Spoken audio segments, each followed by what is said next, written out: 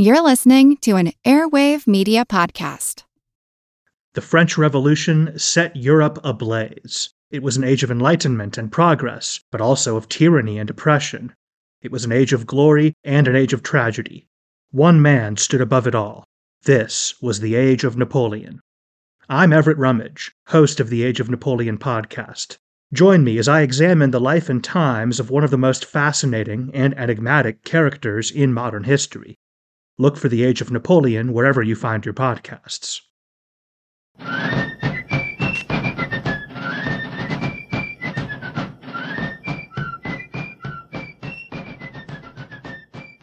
Hello, and thank you for joining the American Revolution.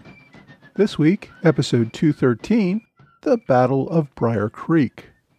Last week we looked at some of the British efforts to expand on the capture of Savannah by sending an expedition to Port Royal Island in South Carolina and to set up a Loyalist recruitment center in Augusta, Georgia. The Port Royal expedition failed to secure the island, and the British only remained in Augusta for several weeks before withdrawing. The British under Colonel Archibald Campbell left Augusta on February 14, 1779, the same day as the Battle of Kettle Creek that I talked about last week.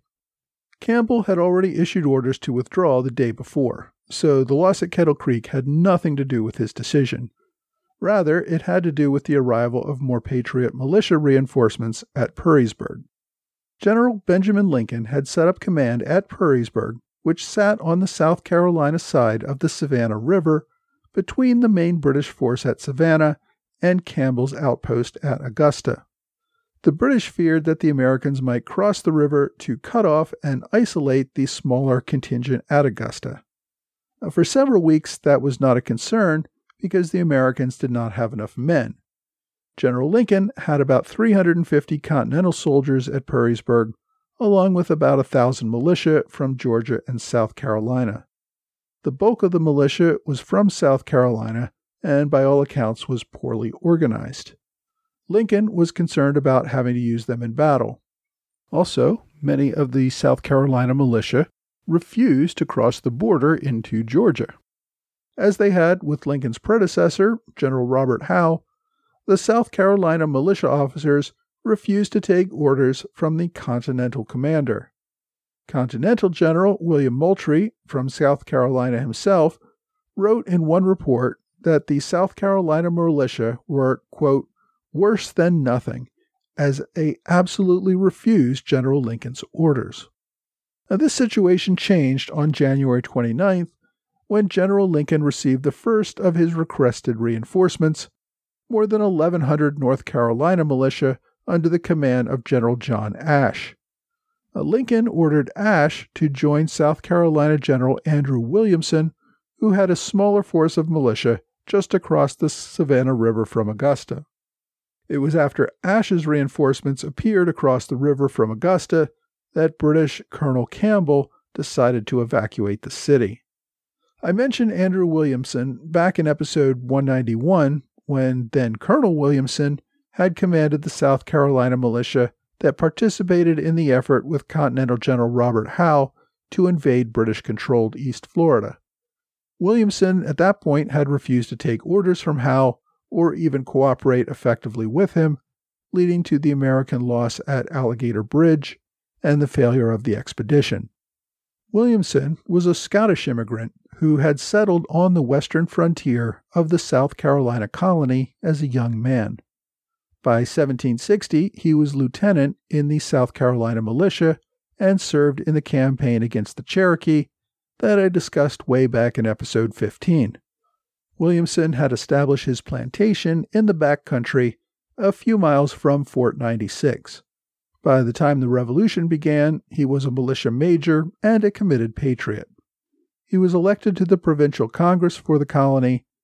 In 1775, he was a key officer in the suppression of Loyalist organizing in the western part of South Carolina in the fighting I discussed back in episode 77.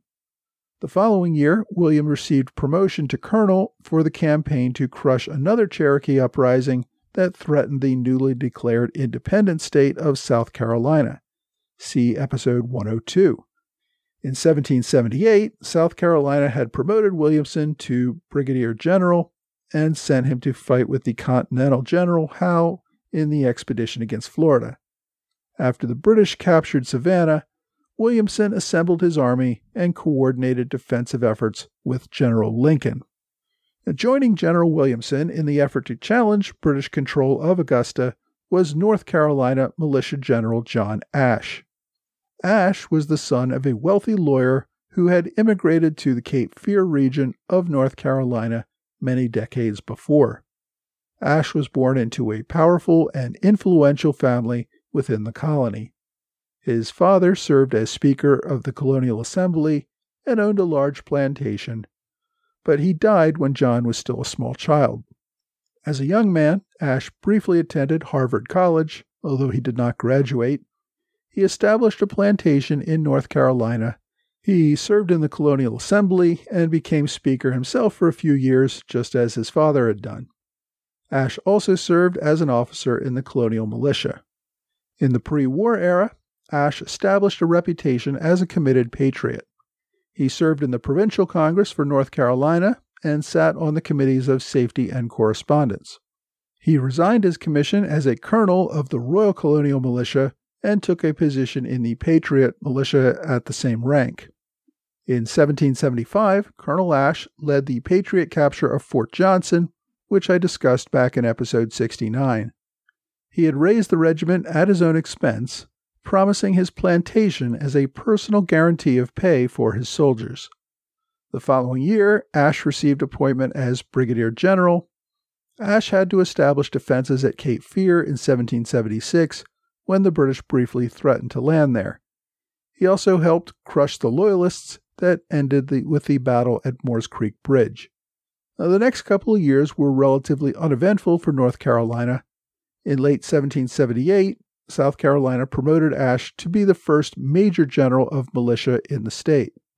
After the British captured Savannah a month later, General Lincoln sent out a call for support. Governor Richard Caswell ordered Ashe to lead his militia army to assist General Lincoln.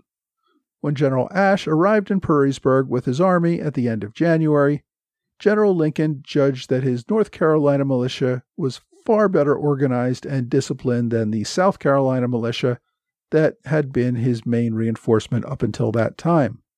So Lincoln ordered Ashe to join General Williamson up by Augusta. Now, apparently, Ashe was a bit miffed by these orders. He had just marched his men 400 miles, and they were still lacking equipment. Lincoln was ordering Ashe on another 120-mile march with little rest and few supplies.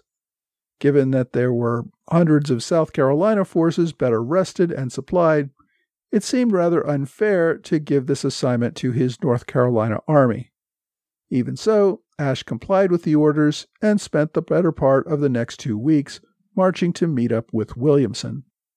Ashe's North Carolina militia, along with some other soldiers who had joined them at Perrysburg, arrived just across the river from British-occupied Augusta on February 13th. When combined with General Williamson's forces, the total enemy force facing the British probably totaled about 2,400 or 2,500 men. British Colonel Campbell observed the combined militia army, which he guessed was more than 3 times the size of his 1,000-man garrison, and opted to evacuate the following morning. The British tried to put their best face on the evacuation.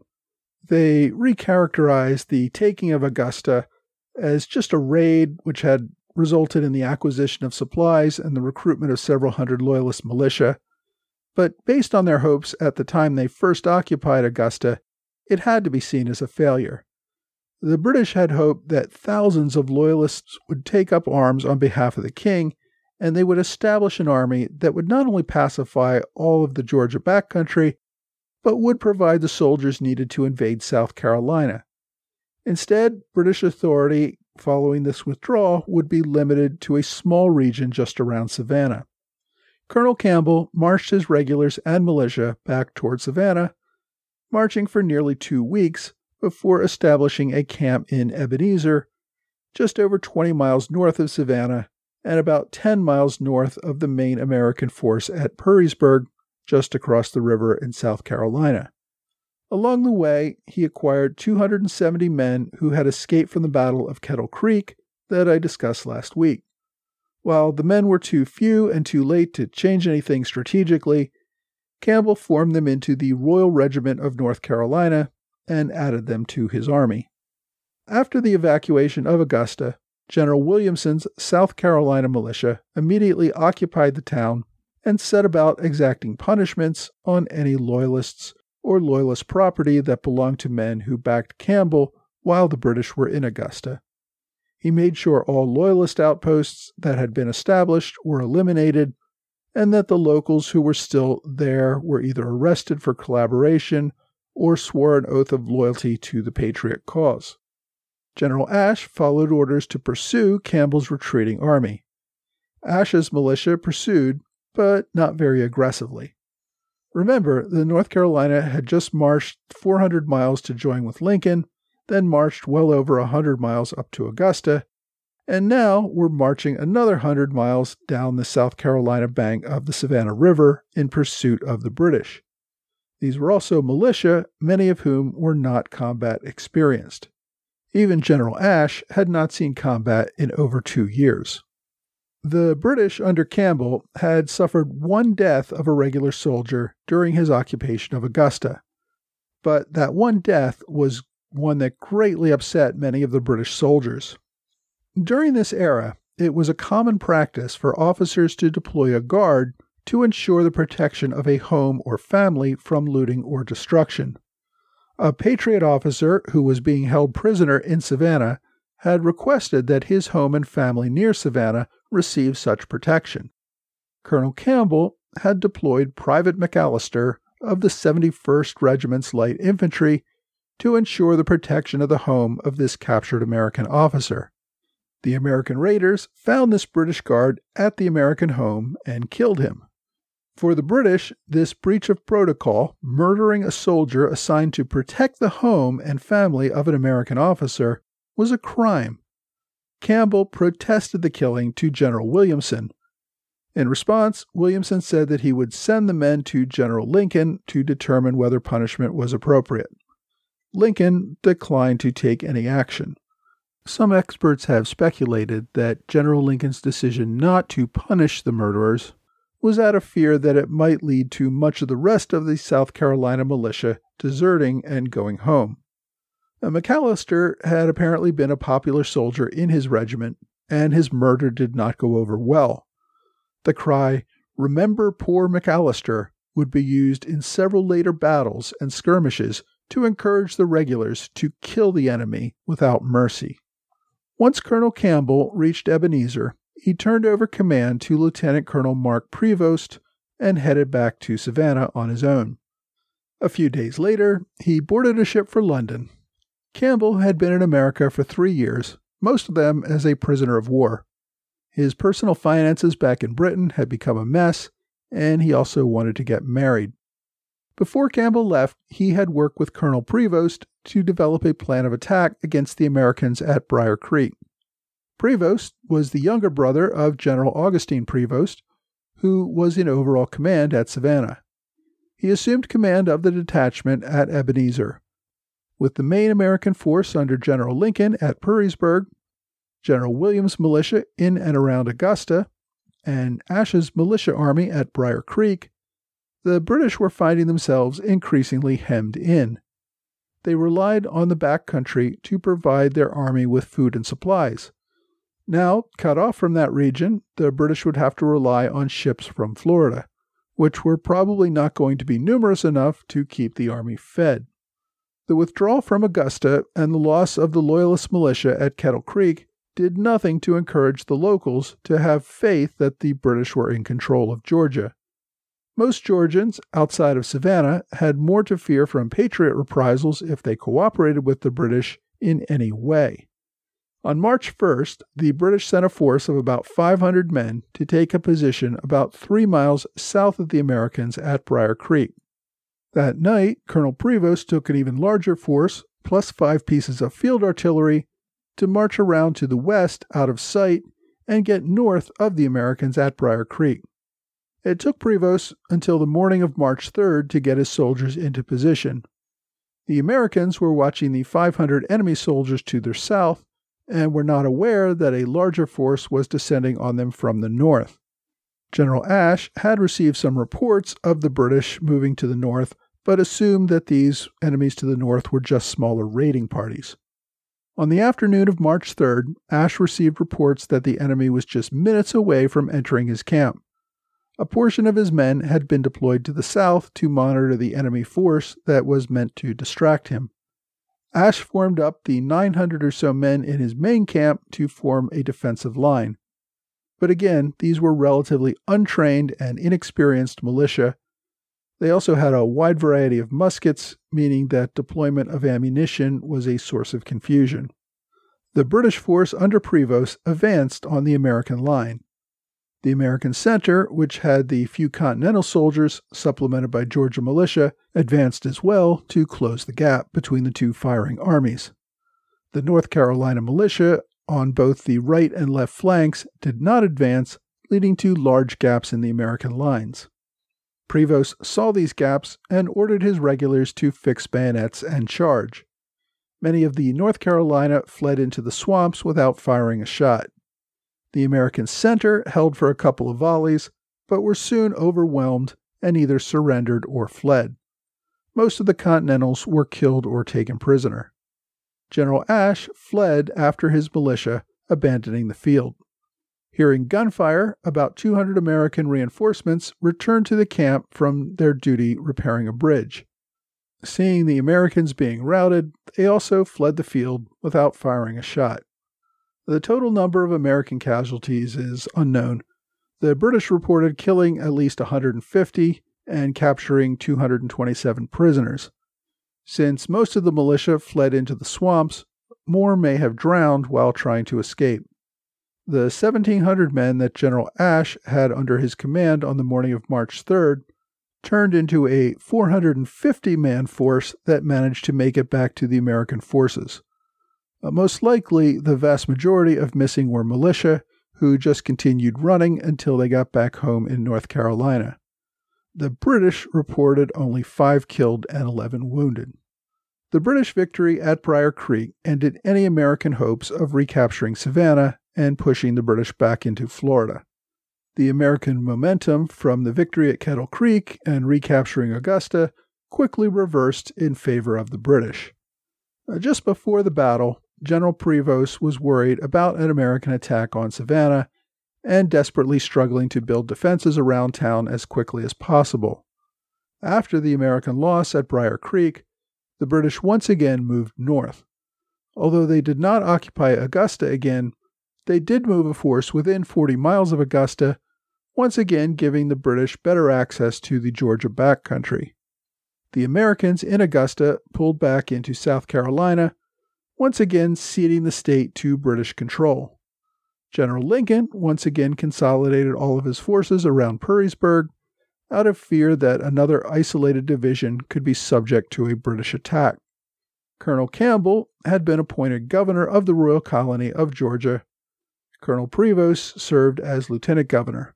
So when Colonel Campbell left for London within a few days of the Battle of Brier Creek, Colonel Prevost became the chief executive of the royal government in Georgia. Working with his older brother, General Prevost, as military commander, the two men attempted to restore order and colonial status to Georgia. The men had hoped to get more reinforcements to begin a new offensive into South Carolina, and while they didn't have the numbers to do that yet, British leaders declared that Georgia was the first state to return to British colonial control. Even under British control, however, the British were unable to get many more Georgians to join their loyalist militia. Rural Georgians saw what happened to the Loyalists massacred at Kettle Creek and the British willingness to abandon them to the Patriots when it was militarily convenient, as they had done by evacuating Augusta. Locals could not be assured that there would not be another reversal that would put them in danger of retribution by the Patriots. As such, Georgia Loyalists never enlisted in anywhere near the numbers that the British leaders had hoped. General Ashe managed to return to Perrysburg with a few of his soldiers. He would be court-martialed for cowardice, but acquitted on that charge. He was, however, found guilty of failing to establish adequate defenses for his camp at Brier Creek. He continued to serve as commander of the South Carolina militia. Most of the militia saw their enlistments end within a month of the loss at Brier Creek, and they were in no mood to sign on for any extended stays, regardless of any promises of increased pay or other benefits. They had lost faith in their military commanders and simply wanted to go home. General Ashe also returned to North Carolina, where he resumed his other primary duty as state treasurer. General Lincoln was left in command of a much smaller army and did not have sufficient troops to go on another offensive action. Next week, Alexander Hamilton proposes freeing slaves and arming them to serve in the Continental Army.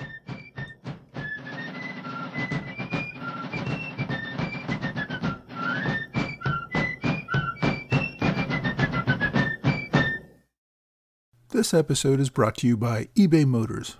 eBay Motors is here for the ride. Remember when you first saw the potential, and then through some elbow grease, fresh installs, and a whole lot of love, you transformed 100,000 miles and a body full of rust into a drive that's all your own. With over 122 million parts for your number one ride or die, you can make sure that your ride stays running smoothly. Brake kits, LED headlights, exhaust kits, turbochargers, bumpers, whatever your baby needs, eBay Motors has it. And with eBay Guaranteed Fit, it's guaranteed to fit your ride the first time, every time, or your money back. Plus, at these prices, you're burning rubber, not cash. Keep your ride or die alive at ebaymotors.com. Eligible items only. Exclusions apply. Hey, thanks for joining the American Revolution Podcast After Show. Thanks to my supporters in the Alexander Hamilton Club, Trey Nance, George Davis, Lewis White, and George Hunter. Thanks also to Robert Morris Circle supporter Mike Hager. You guys have really been key to helping me cover all of my expenses on this podcast, and I really appreciate it. Thanks also to Paul Lepore for his one-time gift via PayPal.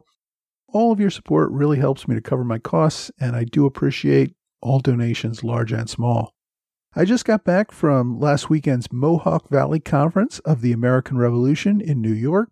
It was a great time, lots of great authors and presentations.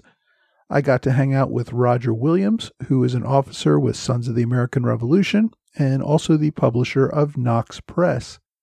I also got to hang out with John J.L. Bell of the Boston 1775 blog, and Jason Mandrish from Founder of the Day. It's really kind of fun to hang out with a group that can immediately understand a joke about Isaac Hopkins or Sybil Luddington without having to explain it. The event is hosted by Brian Mack, who runs the Fort Plain Museum. If you ever get up that way, it's definitely worth stopping. The museum bookstore alone is worth visiting for its comprehensive collection of American Revolution books. I'm really looking forward to my visit next year. And by the way, the conference is open to anyone who has a love of history, so if you want to join me there next year, feel free to reach out. One of the things that Roger Williams and I got to talking about was the tours that he gives on the 10 crucial days. That is Washington's Crossing, the battles of Trenton and Princeton. It's a great bus tour of the area, and we discussed the idea of running a special American Revolution podcast tour of those battles sometime next spring. So I'm trying to see if there's any interest from you folks for participating in such a tour. I'll probably be discussing it in the Facebook group and in my newsletter. If you may be interested and are not signed up for either of those, you might want to do so. There are links to both my Facebook group and my email mailing list on all of my blog entries, which you can find at blog.amrevpodcast.com. I have two corrections from last week's episode. One is that I referred to the sixth-rate ship, the Vigilant, as a British ship of the line. Stephen Cook pointed out correctly that only first-rate through fourth-rate ships are considered ships of the line. As a sixth-rate ship, the Vigilant is not. Also, I once again badly mangled a local name. I referred to Beaufort on Port Royal in South Carolina. Alan Rosenfeld pointed out that it is pronounced Beaufort. Thanks to both of you for helping me to correct those mistakes. This week we covered the Battle of Brier Creek. This American loss was a big frustration after the wins at Kettle Creek and Port Royal that I discussed last week. It's also a pretty good example of how experienced British officers can often gain an advantage over less experienced militia officers. If last week's battle prevented the British from launching a large offensive into South Carolina, this week's battle at Brier Creek ensured that the Americans would not be able to launch a large offensive against Savannah. So, as we have seen many times, we are left with a standoff in the South. Don't worry though, there'll be plenty more back and forth to come. There is no book, at least not one that I've found, that focuses just on the Battle of Brier Creek, and I've already recommended several books that cover the Southern theater of war during this era. So I'm going a little broader this week with my book recommendation. There's a new book recently released called Winning Independence by John Ferling. This book covers the entire Southern theater of the war. It's pretty long and comprehensive at over 550 pages, not counting notes and index. The first 100 pages or so summarize the war up to 1779, but then the book really dives into its focus on the Southern campaign from Savannah at the end of 1778 until Yorktown in 1781. It gives a thorough review of these crucial years without the focus you usually get on any one battle. There's also an audiobook version if you prefer to listen to it rather than read, so if you want a book that focuses on the war in the South, you might want to try Winning Independence by John Ferling. My online recommendation does focus just on Brier Creek, and it's one of the sources that really helped me with today's episode. It's a master's thesis that I found online called An Unfortunate Affair, The Battle of Brier Creek and the Aftermath in Georgia by Henry Williams. It was written in 2012, and it really takes a close look at this battle. It's about 70 pages long, and it's available from the Georgia Southern University's website. So if you want to read more specifically about Brier Creek, this is a great resource. As always, I've included a link to it on my website at amrevpodcast.com. Now, my question this week involves the tricky issue of slavery. The questioner asks, some disingenuous people say the American Revolution was about slavery. Slavery, however, was abolished in England in 1833. Wouldn't colonial slave owners benefit from stable English rule rather than revolution that can result in property seizure? So as I said, this is kind of a tricky question because it is a little bit nuanced.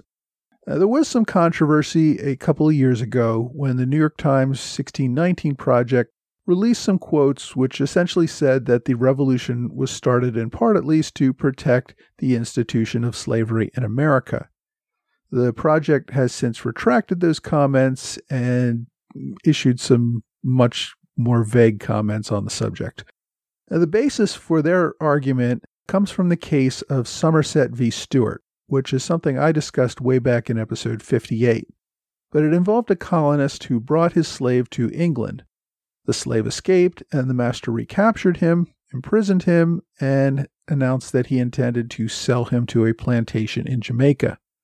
The slave went to court, arguing that Britain had no law that recognized his status as a slave, and therefore he was illegally imprisoned, having not committed any crime.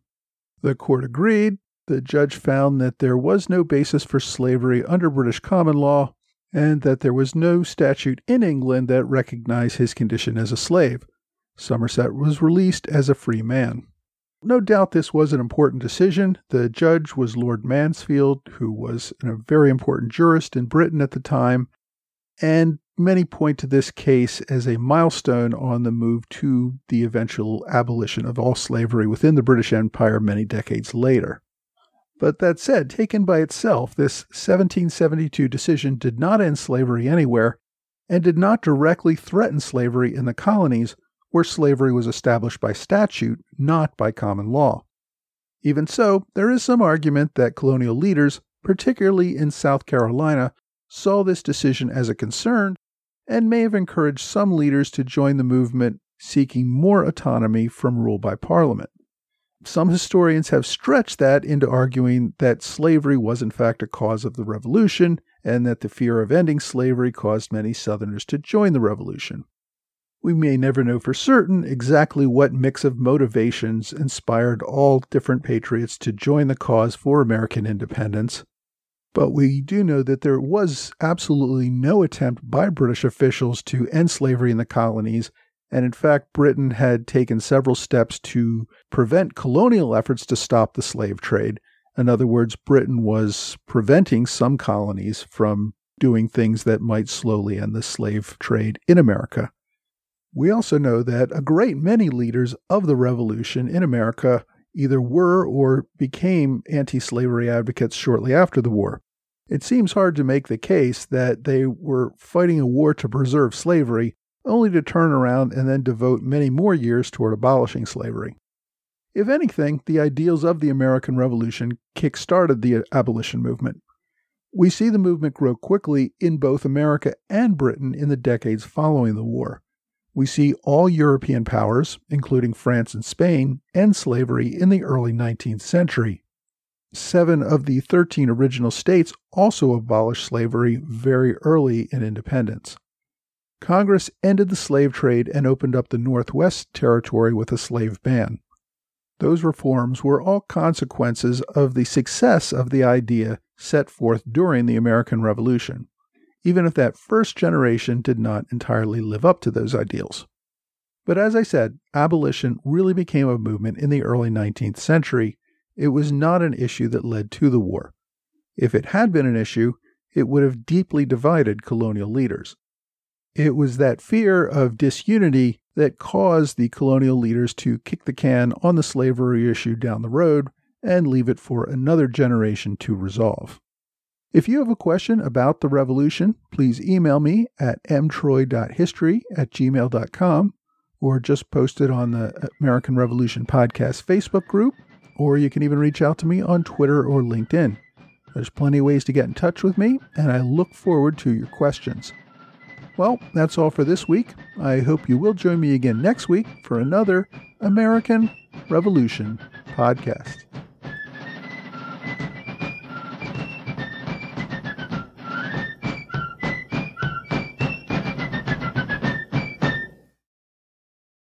What does Sputnik have to do with student loans? How did a set of trembling hands end the Soviet Union? How did inflation kill moon bases? And how did a former president decide to run for a second non-consecutive term? These are among the topics we deal with on the My History Can Beat Up Your Politics podcast. We tell stories of history that relate to today's news events. Give a listen. My History Can Beat Up Your Politics wherever you get podcasts.